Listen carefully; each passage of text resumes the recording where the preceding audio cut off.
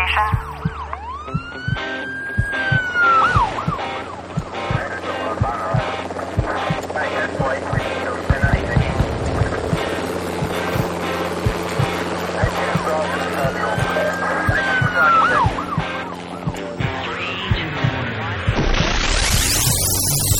Rescue Radio, because there's a war for your soul. Amen. You can feel it. The war is all around us. Father God, you are our shelter, our protection, our deliverance, our wisdom, our counsel in the midst of this war. We thank you, Lord, for your faithfulness to complete the work that you have begun in us, Lord God, for we are your workmanship created for your pleasure. I thank you, Lord God, for each one who's listening today. I pray that you draw them near to your heart. I pray they'd feel your comfort, your peace, your safety, your shelter, that you drive the spirit of fear out of their minds, out of their hearts. Lord God, that spirit that's trying to divide us and separate us from you, Lord God, that you will remove it from us and that you will put in its place great faith and wisdom and counsel, assurance, strength, comfort. Father, I thank you for your Son, Jesus Christ, who died on the cross for us, who took our place, who secured our salvation, Lord God, and you've also given us power over all the power of the enemy. And I thank you, Lord, that you've given us a power to cast out demons, heal the sick, cleanse the lepers, raise the dead. I pray that we'd begin to start using these powers and seeing the effect of the miracles, the grace, and the power of your outpouring upon us, Lord God, that the great awakening is an individual awakening, that you'd wake us up, Lord God. I thank you, Jesus, for the divine promises that no weapon formed against us will prosper. Lord God, and all of those who rise up against us and contend with us will be brought to naught, Father God, because of your faithfulness, because of your word. I ask you now for your wisdom, your guidance, and your truth as we understand and look into getting your guidance, being guided by you, Lord God, in these times. In Jesus' name, amen.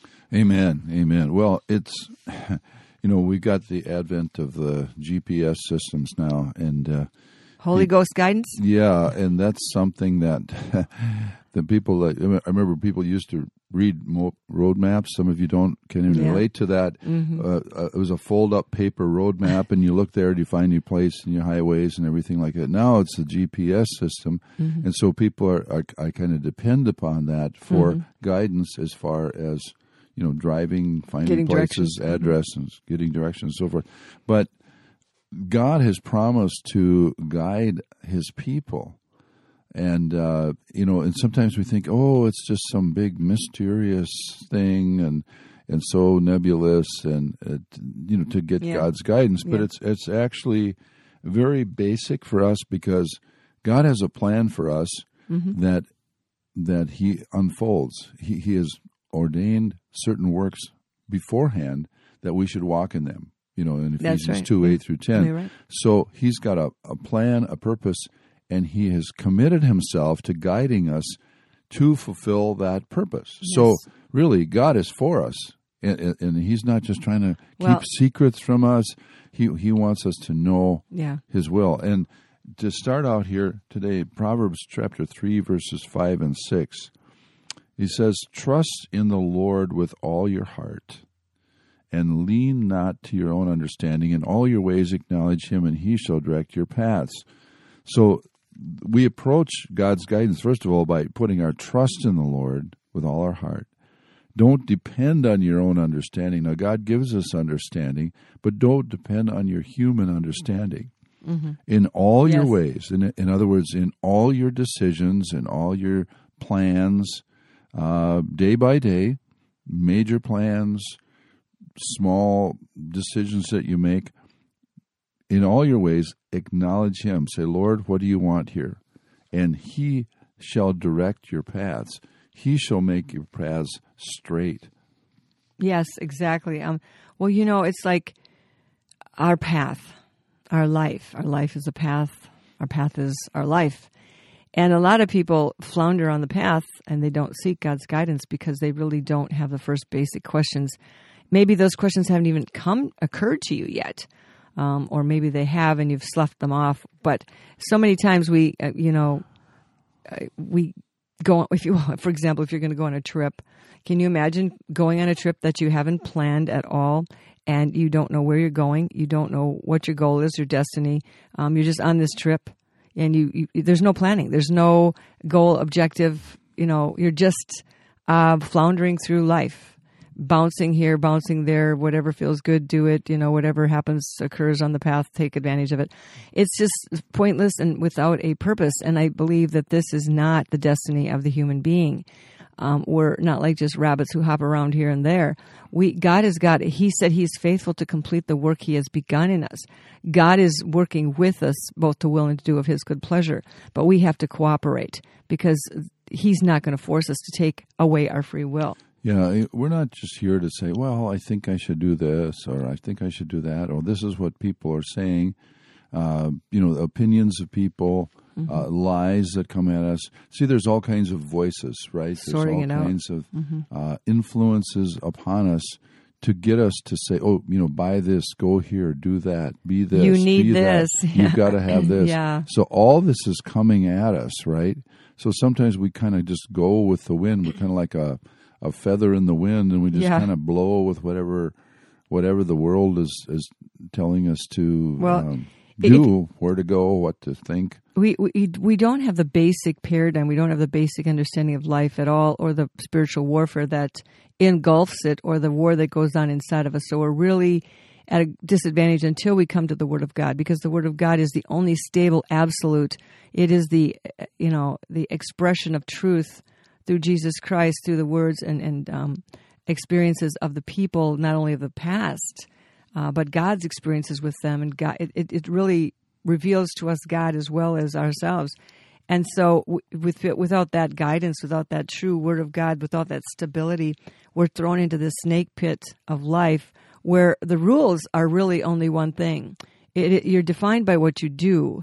And so we've got to do something to be something. And so people are busy under this snake pit pressure of accomplishing or completing. But here, look at the pit. There are more than enough rules, complications, and options. There are nations and cultures and creeds and ethnic groups and diversities and divisions and expectations and pressure and to perform and produce and punch the time clock. It's all so divided up. It's also full of division and confusion. Because if I don't know who I am in the midst of all this, I can go any one of 100,000 directions. All these influencers are trying to create our identity, to conform us to our identity. In Romans 12, verse 1, it says, verse 2, I think, do not be conformed to this world. In other words, don't let this world, the lies, the influences, pour you into their mold, shape you. So they're trying, the world, we're created in the likeness and image of God. Yes. So, and God has this holy purpose. Divine plan. A great plan, but then everything...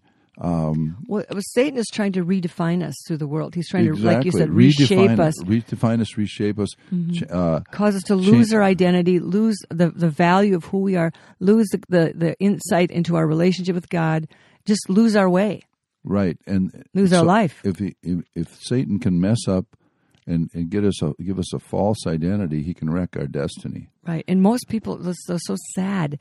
That's why people are so sad and I think anxious, because their whole life to deal with this snake pit, not realizing that there's a rock in that pit called Christ Jesus, and you can stand on that rock and be safe and solid.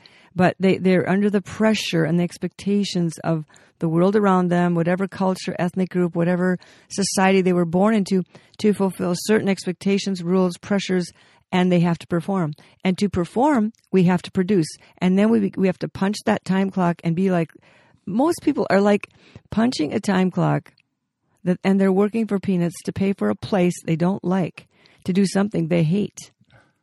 What's that? Yeah. Is that a life you want to live? Right. Is your life of more value than doing everything all your life that you hate and feel bad about doing? I mean, we're built by God, so even the fact that we're in the snake pit full of snakes and sin, and doing things we don't want to do and feeling guilty for sinning, that's against our divine nature too. I mean, everything here is just simply what is God's purpose in His will for us here. Paul, at the end of his life, said, I have fought a good fight. I have finished my course. I have kept the faith. Now think about finish the course. Mm-hmm. There was a course that God gave him, and he walked through that course perfectly. It wasn't easy. He was greatly persecuted. He was greatly misunderstood.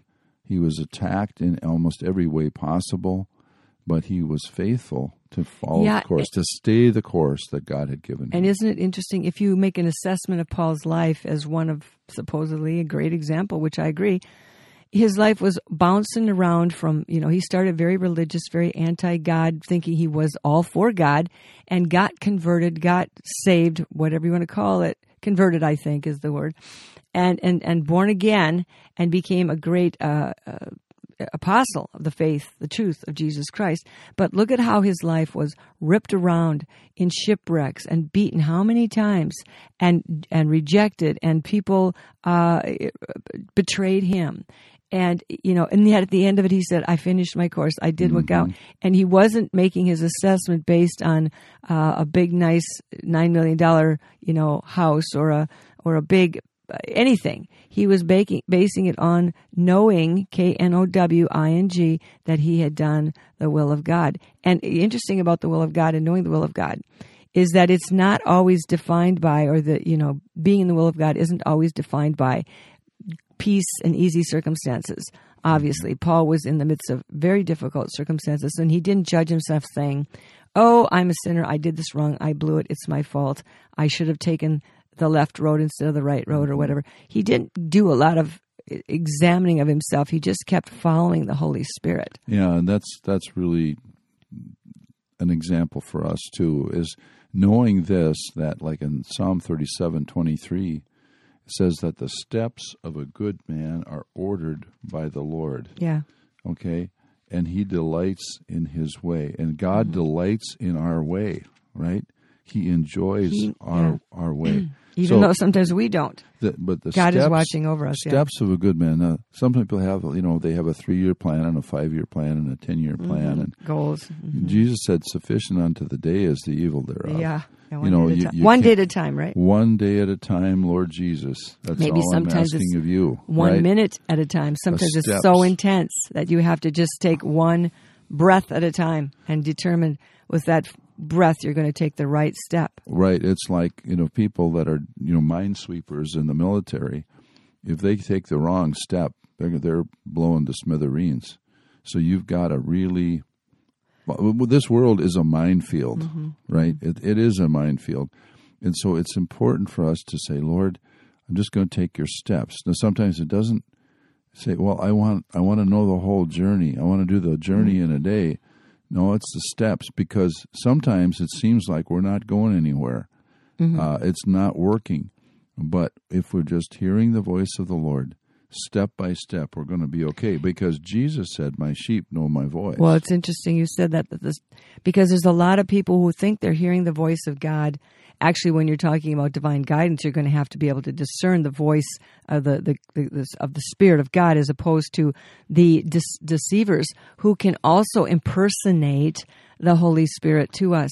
And a lot of good Christian people believe that they're hearing God when in fact they're hearing the angel of light or the Antichrist spirit who's impersonating the Spirit of God to us. But the way to discern that is not very difficult at all, but you have to stop. You can't just assume that because it sounds religious, it sounds pious, it sounds like something you've taught or think you heard from the Bible, that it's God. Because a lot of times you have to, Jesus said this is how you discern something, by its fruit. So when you hear something like, for example, just a common example, I need to get closer to God. Now you say, whoa, that really sounds pious. That really sounds like something we should do, get closer to God. But what it really is it's a lie. It's a very much of a lie, because in fact, God is with us. He's all around us, and He's in us if we're saved. And so you can't get any closer to God. His Holy Spirit is dwelling within you, and you are immersed in God. He's all around. He's everywhere, and He's in us. So how much closer to God can you get? So it's an implication. If I say and believe I have to get closer to God, I'm making an agreement with a liar, with an implication that I need to do something to get closer to God, which is exactly what the devil wants to do. He wants to promote a doing thing. I got to do something to have something, to be something. And then we get all anxious because what do I need to do? How do I read my Bible more, go to church more, do more penance, whatever. And so Jesus said again, by their fruits you shall know them. So if you reduce that down to, I need to get closer to God, reduce it down to what the fruit of it is, it's stress, it's anxiety, and it's a lie. And so therefore the one who said it is a liar. The truth is not that you need to get closer to God. The truth is you need to realize the presence of God and the revelation of Jesus Christ that's in you right now. And that's it. It's a matter of realization, recognition. Revelation. So when somebody says, I want to get closer to God, they may say something, very well intentioned. They might have a very sincere heart. At the same time, what they're saying is that they need to have more of an awareness, right, of who He is, of His Word, just more focused on because the Lord. Because the enemy wants to get us through an implication of agreement, an agreement that we make through implication, that we are needing to do something. The finished work of Jesus Christ has already been done. We abide in the vine. The vine is our complete source of nourishment. We've been grafted into Jesus Christ. And how hard is it to be a branch? To know the will of God. How does the branch out there know what to do? Well, it just is a branch, and it abides in the vine, and the vine supplies the nourishment, and then out of that comes the life. Out of that comes the blossom, the bud, the fruit, whatever. And so it's like, okay, this is already pretty much taken care of. Now all I have to do is just abide. Really, that's where we get our will of God and the wisdom and the will. We submit our will to the wisdom of God to do what He wants. In John chapter 10, Jesus makes clear that my sheep know my voice. Mm-hmm. They won't follow the voice of strangers. They don't know the voice of strangers. They flee from the voice of strangers because those sheep, literally, you're talking about literal sheep, they get familiar with the voice of the shepherd. They know the voice of their shepherd. Right. And, some of you may have heard this story years ago. A guy observed out in the Middle East, there were several different flocks. There were several different flocks that came to the watering place all at the same time, and the sheep were all mixed up. They were just, all the flocks became one mingled flock. They mingled. And the guy was watching this. He thought, how in the world are these shepherds ever going to sort out their sheep so they don't get them all mixed up? Well, what happened, and after the sheep had been watered, one shepherd went over in one spot away, another shepherd in another direction, another shepherd in another direction, and they just spoke and called their sheep. And the sheep came to them. And each of their sheep came to them. Their shepherd. Well, and that's true, and I think it's so very simple. Satan wants to make everything very, very complicated. But the truth is we need to know the voice of the shepherd. Well, we do know it from the Spirit. When we're listening to the Spirit of God as He ministers and as He reveals Himself to our spirit. For what man, it says, knows the things of a man except the spirit of the man which is in him. But God has revealed those things to us by His Spirit that we might know. That's 1 Corinthians 2, 9 through 11. So we can know that we know what we know, but your mind says, you can't know anything for sure, but your spirit says, I know this. And so this becomes the doubt, the double-mindedness. Not only is there deception in the deceiver coming to impersonate the voice of God to us, as an angel of light, but not only is there deception, there's also the doubt. Which is it? Is it this or is it that? Because we go with our feelings, we go with what we've learned, we go with what we're taught. The things of God, we learn them through the Bible. We read them. We, understand and gain understanding about these things and more knowledge of, the things in the Bible, the stories in the Bible, the people of the Bible, et cetera, et cetera. But the actual Spirit of God has taught us to know.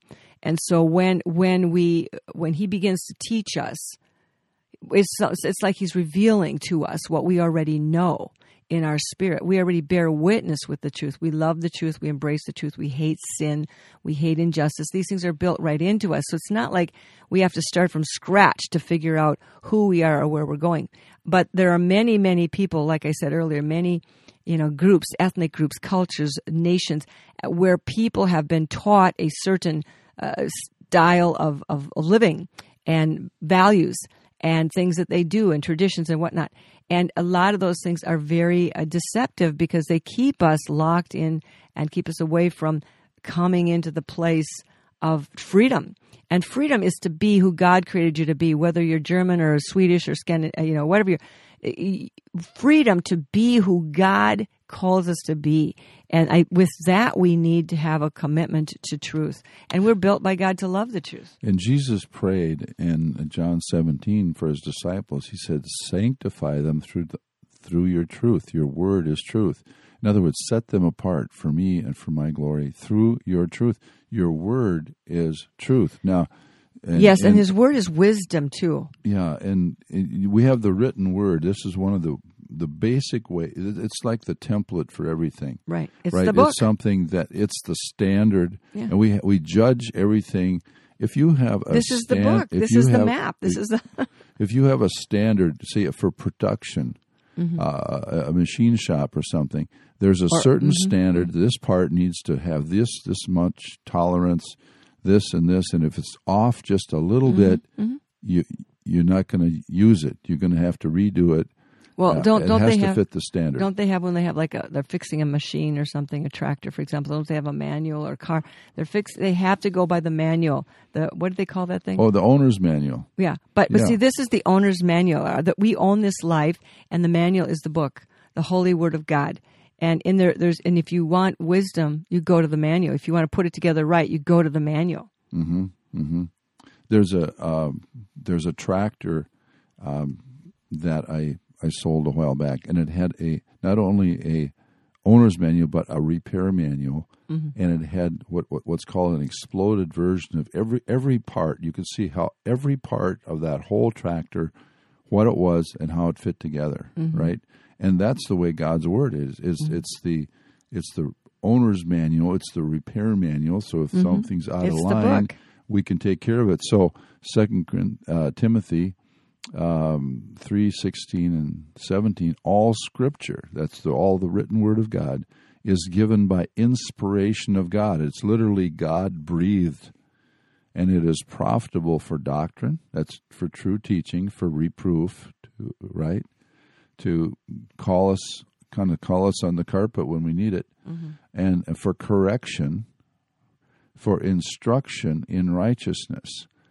Why? That the man of God may be complete, thoroughly equipped for every good work. So we have the written word as our primary source of guidance. And then we go to chapter 4 of Proverbs, where we look at the admonition of a father to his son. He says in verse 1, "Hear, my children, the instruction of a father, and give attention to know understanding. For I give you good doctrine. Do not forsake my law." So he's talking about getting wisdom and understanding. He says, "Do not forsake my law." So the law is a guide to, we know what the law is. The law has been reduced and expanded at the same time, upgraded to "Thou shalt love thy neighbor as thyself. Thou shalt love the Lord thy God with all thy heart, soul, mind, and strength. And in doing that, you will keep all of the other commandments. Do not forsake my law. When I was my father's son, tendered and the only one in the sight of my mother, he also taught me and said to me, "Let your heart retain my words, keep my commandments and live. Get wisdom, get understanding. Do not forget, nor turn away from the words of my mouth. Do not forsake her, and she will preserve you." That would be wisdom. Love her, love wisdom, and she will keep you. Wisdom is the principal thing. Therefore, get wisdom. In all you're getting, get understanding. Exalt her. She will promote you. She will bring you honor. When you embrace her, she will place on your head an ornament of grace, a crown of glory she will deliver to you. This is the quest in this life, is for the revelation of Jesus Christ, and that comes through the counsel of wisdom. Wisdom that is not demonic, devilish, sensual wisdom. Interesting, I had someone not long ago who was telling me about a Satanist who had sold his soul to the devil because he wanted worldly wisdom. Can you imagine wanting worldly wisdom and selling your soul to the devil to get it? And that's what James says. James says the worldly wisdom is demonic. It looks good. It sounds good. It seems like it will work. But this wisdom of God doesn't always look like it's going to bring you a great gain. And he actually says this wisdom is more precious than rubies. In chapter 3 of Proverbs 13, he says, happy is the man who finds wisdom and the man who gains understanding, for her proceeds are better than the profits of silver, and her gain than fine gold. She's more precious than rubies. Now, who is ever going to beat you up and steal your wisdom? They might steal your rubies, they might steal your fancy tennis shoes, but they are not going to beat you up to steal your wisdom. They will not do that. That you will not be robbed of. Is your wisdom and counsel then graciousness to love and know and trust and abide in the peace of God, even in the times of great difficulty? And the priority of the Word of God, the written Word, is demonstrated over and over and over again in the Scriptures. In fact, you think of Psalm 119. It's the longest psalm in the Bible. It has 176 verses, right? Mm-hmm. And it's all about the Word of God, the Word of God, the Word of God. That's really true. And people, they have a problem with the Word of God. First of all, sometimes we're just too busy. Sometimes we don't really... We have a problem with whether it's the absolute and everything in there is true, because we've got some false teaching and errors that, this doesn't make sense with that, and there's just too many paradoxes, and it's just written by man. Complicating, and right. But really it's not at all complicated or paradoxical if you allow the Holy Spirit to show you how it fits together. Psalm 119:11, it says, "Your word have I hidden in my heart, that I might not sin against you." And then in Psalm 119:92, it says, "Unless your law had been my delight, I would have perished in my affliction." There it is, in a time of crisis like we're in right now in this world, deep crisis. The Bible says in the last days, perilous times will come. It means times where your strength is reduced. That puts pressure on you to reduce your strength. Mm-hmm. It's violent times, dangerous times, actually fierce and furious times. Mm-hmm. We're living in fierce and furious times, and he said, the psalmist said, because it afflicts us. These times afflict us. He says, unless your law had been my delight, I enjoyed your word, I would have perished. This would have been just too much for me. It would have wrecked me. Mm-hmm. It would have destroyed me if I didn't have your word. And then Psalm 119, verse 105, your word is a lamp to my feet and a light to my path. Again, back to Proverbs for a second, he says, happy is the man who finds wisdom, the man who gains understanding. And then he goes on to say what it's going to bring for us. It's going to bring us length of days, riches and honor, pleasantness. Her paths are paths of peace. She's the tree of life to those who lay hold of her. Happy are all those who retain her. So we're needing in these very critical days, perilous times, peace and wisdom. We're needing to know that we know what we know. We're knowing that we're not going to be pushed around by every wind of doctrine. Our roots are set in Jesus Christ. We're grafted into the vine, and that He is with us, and that we are with Him, and He is going to see us through this thing. So, as we go through these days, 2 recommendations. Urgent recommendations that you get back into the Bible, get back into the Word of God, read what it says, and don't just, going back to why people don't read it for 1 second, because they don't have time and they don't understand it or they don't get it.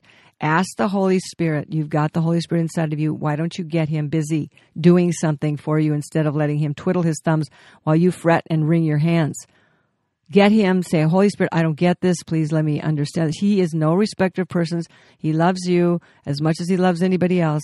And you say, Lord, please show me what this means. Ask. A problem is God said, you have not because you ask not. I know we ask a lot of times when we ask amiss. We ask for things and we don't get them.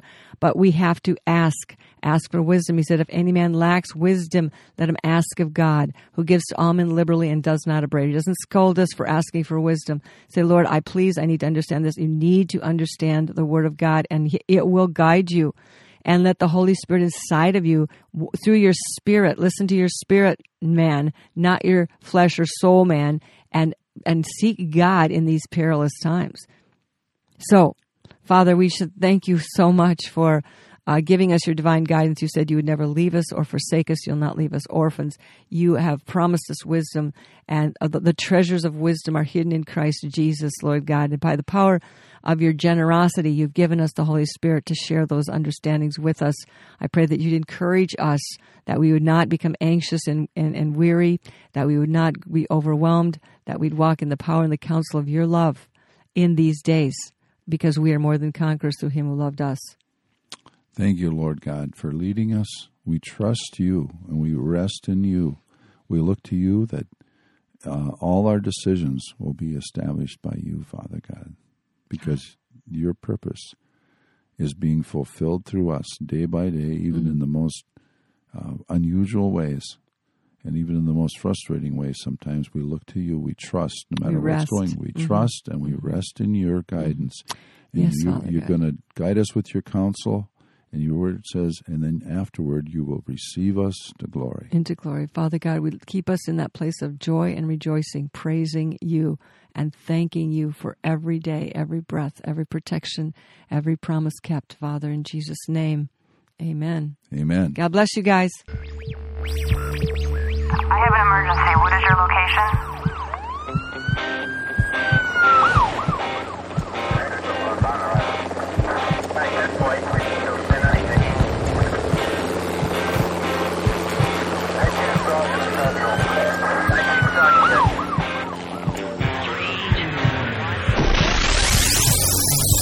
Rescue Radio, because there's a war for your soul.